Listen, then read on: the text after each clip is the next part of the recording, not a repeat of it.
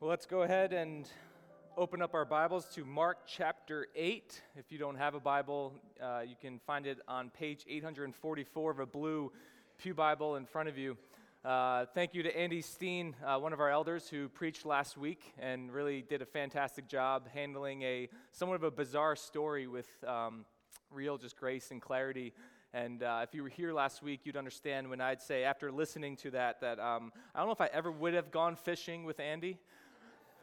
But there's no chance I'm going with him if he ever invites me after that. But we had a great week away. Rochelle and the kids are prolonging their trip. They'll stay out in Wisconsin, fly back on Friday.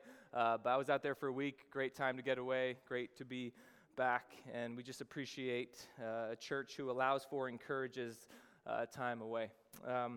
Well, I'm a bit more excited than normal for our passage this morning because not only are these set of verses amongst the most famous in the Gospels, but it's also the set of verses that the whole first half of Mark has been pointing to, okay? So if you are visiting with us this morning, or maybe you've just started coming recently, we began walking through the Gospel of Mark verse by verse, started Chapter 1, verse 1 on January 7th, and just going verse by verse through this whole gospel. And our primary teaching and preaching rhythm here at Grace Church is to do that, to go through books of the Bible.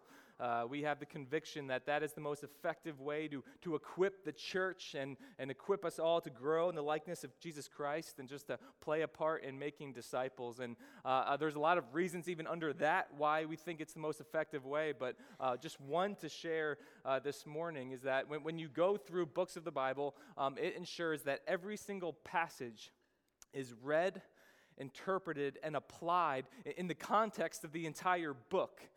Okay, so if you think about it, this is really true for any book by any author. Maybe now it's officially summertime.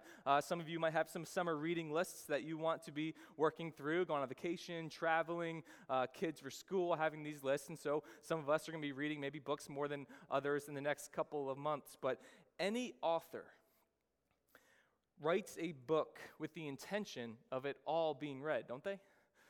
Like you could just pick up a book and open it to the middle, and you could just read a chapter, and you could maybe get the gist of what it's about. You can get a feel for kind of what's happening, but you will get for sure a fuller, deeper meaning of that chapter if you read everything that came before it, if you plan on reading everything after it.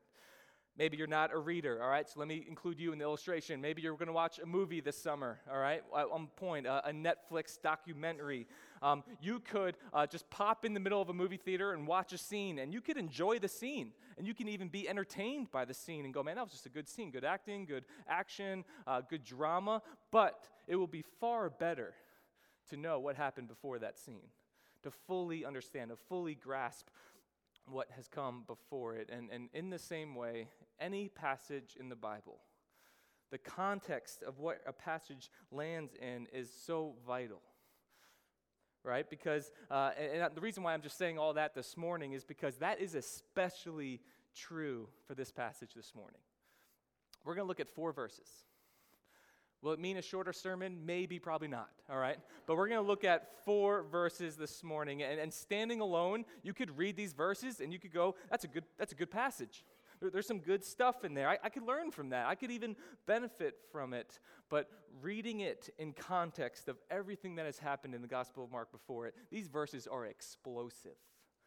They are a big deal. And for everyone in the room, from non-believers to seekers to new believers to mature believers, these are foundational.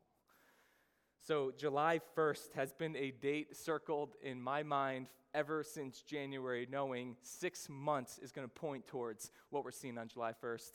And praise God, we made it here. So let's go. Mark chapter 8, verses 27 through 30. And Jesus went on with his disciples to the villages of Caesarea Philippi. And on the way, he asked his disciples, "Who do people say that I am?"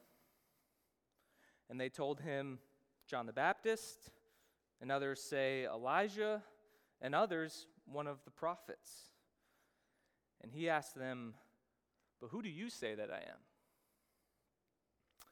Peter answered him, "You are the Christ."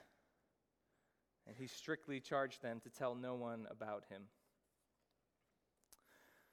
The reason why this passage is so important is because it contains the most important question in the Bible, and therefore the most important question that we face in our lives. It's not the only question about life. It's not the only question about identity and eternity and what's important, but it is the most important one when Jesus says, "Who do you say that I am?" If you think about it, every person in the world has a quote-unquote most important question in their lives, a question that shapes them whether they realize it or not. And it seems in the world, the question beneath all other questions seems to be most often, what makes me happy? Am I happy? Study after study over the course of generations have found that happiness is the core desire that people pursue, the thing below everything else, that the filter through which we view everything is, am I happy? And the pursuit of happiness is what shapes what we think about and how we see ourselves and the things we do or the things we don't do. And we just want to know, am I happy in this life, in this job, with this person, doing these things? And listen, it's not necessarily a bad question to ask. But according to the Word, it's not the most important one. So here's our outline this morning, if you want to take notes. As it pertains to this question, the most important question, here's what these 4 verses tell us. It tells us, what do they say? What do you say? And then we'll unpack, why does it matter? What do they say? What do you say? Why does it matter? So first, what do they say? Jesus and his disciples travel from Bethsaida, where we saw last week, gradually healed the blind man that Andy preached on. And they go from Bethsaida straight up to Caesarea Philippi. So we always look at maps right here through this series. Where are we? Where's Jesus at this point? So throw one up. Bethsaida at the very northern tip of the Sea of Galilee. And then Caesarea Philippi is 25 miles straight north. A single road in the ancient times that connected the two. And so Jesus and his disciples, by the way, we're not told why they're going there. We just know that's where they're going. And so they got a long walk ahead of them. And so Jesus, on the way, tosses up this question. They're on the way to this city, Caesarea Philippi. If you look across history, it's one of the more famous ancient Roman cities in this region. There are plenty of remains to this day that show that it was a very spiritual place. There was a plurality of gods. There was famous places of pagan worship. And on the road, as they're walking, Jesus just seems to ask a casual question. Hey, who do people say that I am? What's the word on the street these days? Hey, guys, what are you hearing? What do they say? I'm always fascinated by the fact that when we have just normal discussions with one another, how often one of us will say, they say. Like, they gets a lot of pull in our lives. We don't even know who they are, right? Like, they say you shouldn't eat after 8 p.m., because it's what they say. It goes right to your hips after 8 o'clock. All right? They say eggs are now bad for you. They were bad for you, and then they were good for you, but hey, they say they're bad for you again. Don't eat too many eggs. And we never kind of know who they are, but again, there's a lot of influence that they get in our world. So Jesus goes, what do they say? Disciples hear this. I imagine they're a little bit nervous because while Jesus seems to just throw out a casual, harmless question, they know this is what everybody wants to know. Like, it's all that people are talking about everywhere. Even the disciples have asked it. Do you remember back in chapter 4? Jesus calms the storm in the boat. The response of the disciples, were they just pumped up and joyful? No. Were they relieved? Oh man, that was a bad storm. Now it's gone. No. Mark tells us they were terrified. And then asked this, quote, "Who then is this, that even the wind and the sea obey him?" And so the disciples give him the answer. He says, well, Jesus, some say you're John the Baptist. Others are saying you're Elijah, and then even others, just one of the prophets. It's an interesting list. It's the same three things that people said to King Herod back in chapter 6. King Herod was asking about who is this Jesus, because words started getting around of all these kind of crazy things he was doing. King Herod, the Roman ruler over this region of the Roman Empire, he was not Jewish. He did not believe in the Jewish God, but he rules over the Jews. And so he asked the same question. All this buzz starts to come up. Who is he? Who's Jesus? It's a question all over the book of Mark in the first 8 chapters. And 3 answers came back. His officials, his guys around him, they said, okay, this is what we're getting. This is what we're hearing. It's John, who, by the way, is dead at this point because King Herod beheaded him. So it's John who's back from the dead. Others are saying it's this prophet named Elijah. And then others are just saying it's one of the prophets of old and in the Jewish tradition.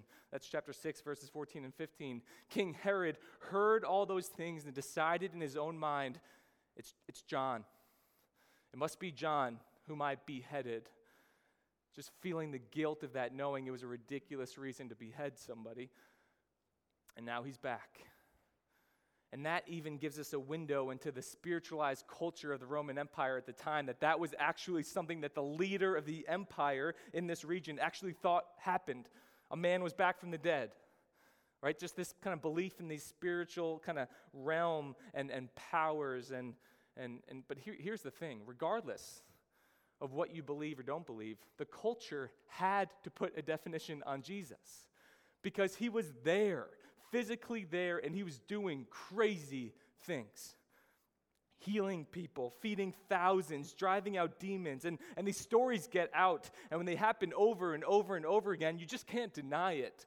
So you got to do something with it. You got to think something's going on here, and so here are some kind of reasonable opinions. He must be John the Baptist. Why would they think that? It's because they're preaching a very similar message. Repent, the kingdom of God has come. Receive the forgiveness of sins.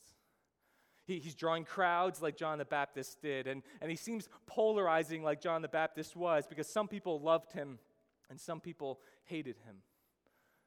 Or he's Elijah. Jewish culture knows that across all the prophets in the Old Testament, in their scriptures, Elijah was unique amongst the rest because he performed a lot of miracles. Here's a prophet, performed a lot of miracles. Here's a prophet, he's performing a lot of miracles. This must be Elijah. But if you know your Old Testament, there's another reason why they think this might be Elijah. Do you remember how his life ended on earth? Here's a hint. He didn't die. What? It's kind of weird. Where is that? What book, right? Now go back and read it. Elijah didn't die. He was taken up off the side of the road by what we read as chariots of fire, the only person in the Old Testament who just didn't die. And not only that, but in Malachi 4, which is the final book in the Old Testament, the final prophet, the Lord says, I will send you Elijah the prophet before the great and awesome day of the Lord. And then 400 years of silence, and then Jesus. To be honest, it's kind of a reasonable hypothesis. It's Elijah. He's back. Or for the people who want to play it safe, maybe you're this way, just keep it more general in person. He's just one of the prophets. Could be any number of them. Could be Elijah, could be Isaiah, Jeremiah, Daniel, take your pick. He's one of them. He's the latest in a long line of prophets. And here's the thing, those are all positive representations, right? So by passing this along, the disciples assume these are kind of compliments. These are good associations, but they're wrong. They're impressive, but they're wrong. Because what do they all have in common? All those guesses that he's just a man. He's an impressive man, but he's just the latest in a long line of other impressive men. And while partially true, you know what? Jesus is a man. It's still wrong. You see, there are times when a partial truth is wrong. I heard a pastor say it once like this. Let's say if you're married and you were at a social function with your spouse, all right? So I have a wife, so I'll use my wife as illustration. Let's say me and my wife are at a social function. I am terrible at introducing her to people, all right? I've never been good at it. I'm still not good at it. So let's say we're sitting and we're talking to somebody, and somebody just as we're talking goes, hey, who is this? Okay, what if I said this? What if I were to say, this is one of the many beautiful women I know?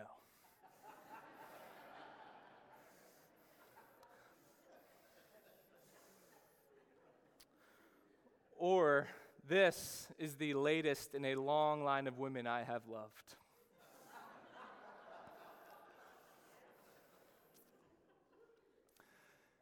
Okay, there's two things you could say about that. It's partial truth. There's many beautiful women in the world, and I think she's one of them. You could say that, yes, I have loved many women, my mother and my aunts and my cousins, and she's just the latest in a long line of women that I love. You could say those things are true. And then second, you would say, that was the wrong answer.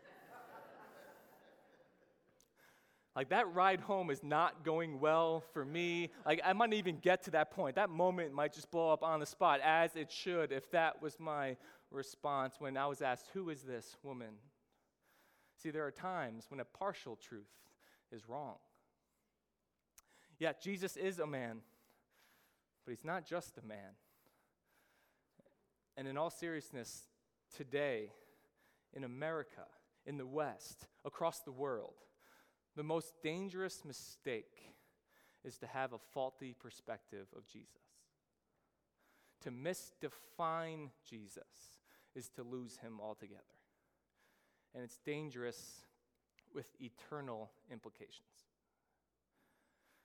Today, we know that virtually no one will deny that Jesus the man existed. Multiple polls have shown that about 95% of Americans believe Jesus existed. To deny that is just kind of blind ignorance, but 95% say yes, there was a man named Jesus who lived in this region during this time, and he was executed by the Roman Empire. But most people, when you ask them, hey, who is he? Tell me about Jesus. Here's what you'll hear most often. Jesus was a man who created a lot of excitement. Jesus was a man who challenged the status quo. He was a great teacher of morality. He stood up for those who were marginalized, and we can learn from him. He has set us a good example of putting others before yourself. He's a great teacher. And we would hear that, we'd say, that's true.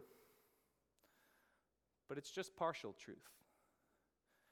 Jesus did all those things. I mean, if there's one thing we've seen week after week after week going through Mark 1 through 8, we've seen his compassion for the world, his compassion for the lost, not just their spiritual condition, but their physical. And he does care about morality. And so there, he does care about how his followers live, how his followers treat others. He wants us to pursue justice in our culture and to stand up for those who are silenced and those who are marginalized. He calls us to step into those spaces as he did. Yes and amen.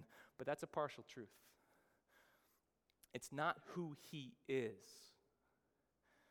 It's not the primary thing he has come to reveal himself to be. And so it proves to be a faulty perspective of Jesus. Not because it's not true, but because it's only a partial truth.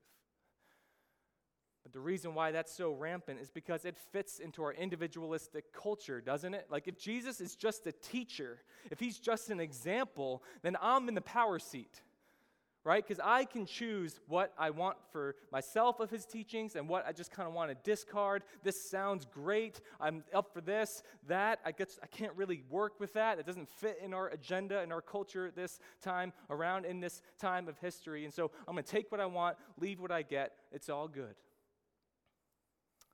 But the problem is Jesus doesn't stop there. Because he says, second, what do you say? Okay, I understand that's what they say, but what do you say? I don't think it's random that they're heading towards Caesarea Philippi when he brought up this discussion, because again, they're heading into a city that has a plurality of gods and a plurality of places of worship. And so there was a lot of options. A lot of options to say, hey, here's everything, take your pick.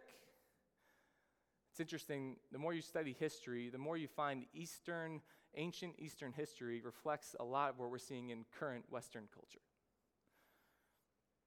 Everyone could choose whatever God or combination of gods worked for them. You decide for you, they'll decide for them, it's all good. So what do you think, disciples? You have all these options before you. What do you say? Who do you say that I am? This is the question that has been so elusive to men and women throughout the whole Gospel of Mark. It's the answer everybody is after, but nobody has quite nailed yet. And that's what I mean when I say I've been looking forward to this moment ever since we began, and because we as a church ought to appreciate this moment of how we've covered every verse in this gospel up to this point, and nobody has said it yet. And then Peter is the first human being on earth to explicitly say it. Jesus, you are the Christ. In Matthew's parallel account, he said, you are the Christ, the Son of the living God. No man or woman had clearly made that connection up to this point. They're the only ones to say it so far in the gospel, where God the Father at Jesus' baptism, chapter 1, when he said, you are my beloved Son, with whom I am well pleased. And you know who else knew? Do you remember? The demons. The demons rightly defined him twice. They called him the Holy One of God in 1:24, and then Jesus, Son of the Most High God in chapter 5, verse 7. The spiritual realm knew full well who Jesus was, but no human has said it in the world across history made the connection who Jesus was until Peter says it here. It is explosive. And he speaks on behalf of the disciples. And I think for us, when we read it now, like that's still, it's hard for us to understand the weight of this, because in our culture, we think like Christ is Jesus' last name. Like that's always the way he's been referred to, Jesus Christ. Most people say it when they're angry for some reason. Still haven't figured that one out. But right, that's the correlation, Jesus and Christ. Like it's his last name. But people didn't know this. This wasn't even on their radar. That wasn't even an option. Christ is the Greek translation to the Hebrew word Messiah. They mean the same thing. Two words that mean anointed one. Jesus, the anointed one. In the Old Testament, you were anointed if you had one of three offices. If you were a prophet, if you were a priest, or if you were a king. Three offices in which people were anointed by God, but no one in the Old Testament was all three. You go down the list. Moses was a prophet, acted as a priest, but was not a king. That shadowy figure, Melchizedek, right, who came up in Genesis, he was a priest and a king, but not a prophet. Even David, everybody knows David. The man after God's own heart, we're told, even he was a king and a prophet, but not a priest. And now Jesus comes, and he's all three. The first one who was anointed across the board. He is the true and better prophet. He is the great high priest. He is king over all creation. Jesus is the Christ. And by declaring this, Peter hits the nail on the head. He's not just a good teacher. He's not just popular. He's not just an impressive man. He's the one. He's the Christ. He's the one we've been waiting for. Now, as we'll see next week, Peter and the disciples, they get this right, but they don't see and understand everything. They don't understand all the implications of this truth and what it means. We have the whole back half of Mark to figure that out. But just like the man that Jesus gave sight to last week, gradually, that's why Mark put that story right before this one. That's a physical picture of what's happening right here. The disciples are slowly gaining sight. It's not the only question they're going to need to know the answer to, but it's the most important one. Jesus, you are the Christ. So third, why does it matter? For us here and now, we can understand that, hey, this is what culture said, and then this is what Peter says and what we should say. Well, why does it matter? Two things. It matters because it's the foundation of faith, and it matters because it's the foundation of the church. First, foundation of faith. Knowing and believing that Jesus is the Christ is the foundation of saving faith. Now, again, I just have to be clear here, right? The truth that Jesus is the Christ, the Messiah, the Son of God, it's not the only question the Bible answers. It's not the only thing you need to know. It's not the only question of a life of faith. It's not even the only important question, but it's the most foundational one. Just like a foundation is not the only part of a house, not by a long shot, but it's the most vital, isn't it?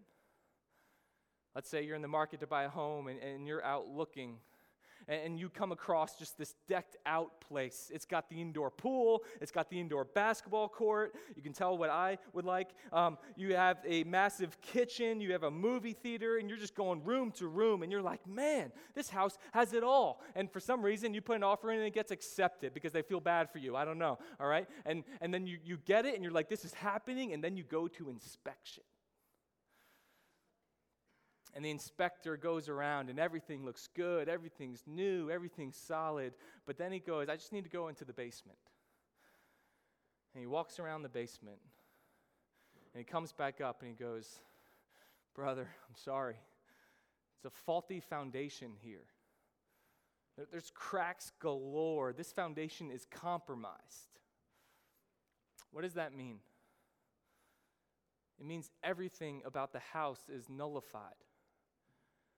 Everything you love goes out the window because everything rests upon the foundation. And if the foundation is bad, the house is bad. And in the same way, Jesus as the Christ is the foundation of a life of faith. Everything else about your life must rest upon it. And you could have some great outer qualities of things. You could have some great rooms in your life. You know what I'm saying? Where people would look upon that and go, man, that is awesome. Awesome quality. Look at those skills. Look at those talents. That is impressive.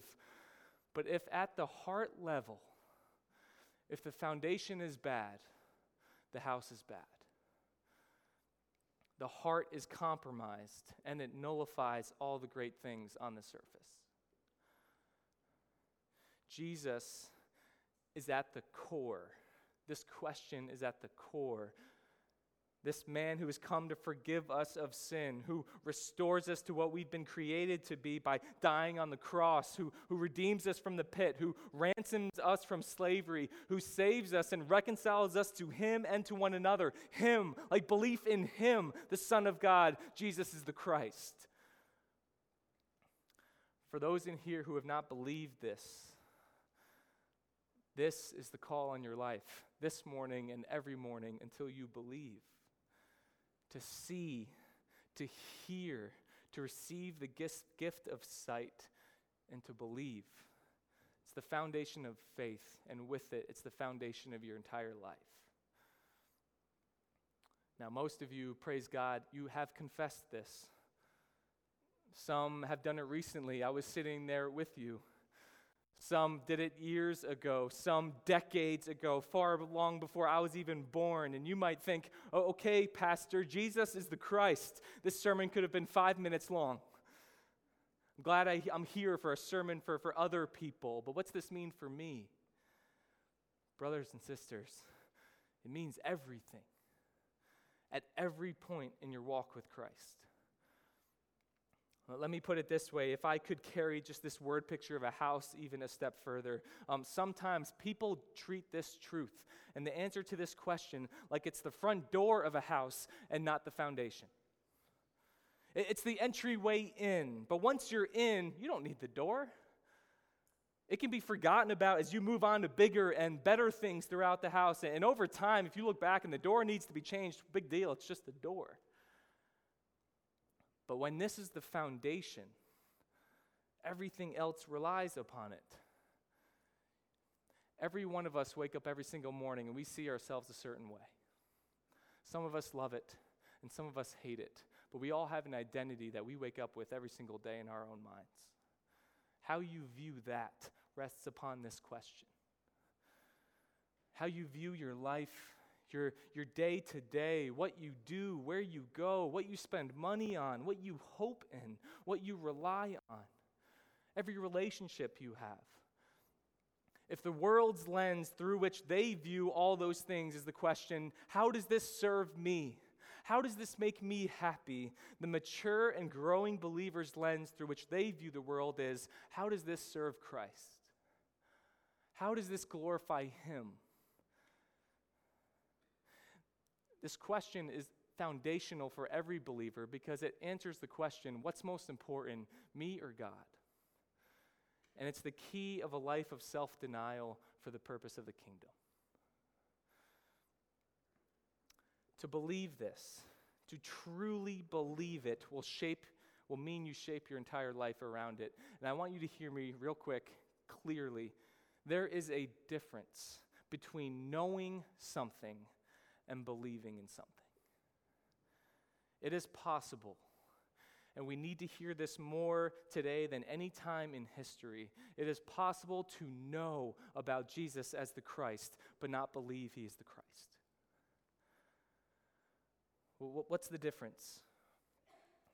To just know is to give mental assent, to hear things and go, yes, I understand, but then live a life which is not affected by it. To believe Jesus is the Christ is to have that truth be the most important thing about you, which impacts the way you behave. When you believe, it impacts the way you behave. Put it another way, if what you say you believe about Jesus does not inform and shape how you behave in every single area of life, then you do not believe. We're not calling for perfection here. There's not a standard of living that you need to reach to be considered a Christian. But there is an inner reality in your heart that what you say you believe informs and shapes how you behave in every single area of life. And the biggest horror in our culture now is to equate knowing what I need to know with salvation. And knowing without believing is hollow. So let it be true that all the things people might say about you, they know that your foundation and your joy rests in the truth that Jesus is the Christ. So it's the foundation of faith, and then lastly, it's the foundation of the church. In Matthew's gospel, which I referred to earlier, it's kind of the more prominent, the longer version of the scene, the one that people are most familiar with because it's just more drawn out. And Mark kind of gives the abbreviated version, but after Peter says this, Jesus renames him. He was Simon up to this point, but Jesus takes this moment in order to mark it. He says, "Blessed are you, Simon Bar-Jonah, for flesh and blood has not revealed this to you, but my Father who is in heaven." He's saying, I didn't tell you this. My Father revealed it to you by His grace. And I tell you, you are Peter, and on this rock I will build my church, and the gates of hell shall not prevail against it. Some of you know that these verses in Matthew serve as a major departure between Protestant and Catholic theology. First, we believe that salvation is rooted in grace alone. Salvation is accomplished by grace alone, through faith alone. Flesh and blood does not reveal this to you, but my Father who is in heaven. Faith was given to you. It was a gift. Right? Catholic theology would believe that justification is a combination of grace and works, where Protestant theology would say it is by grace alone, through faith alone.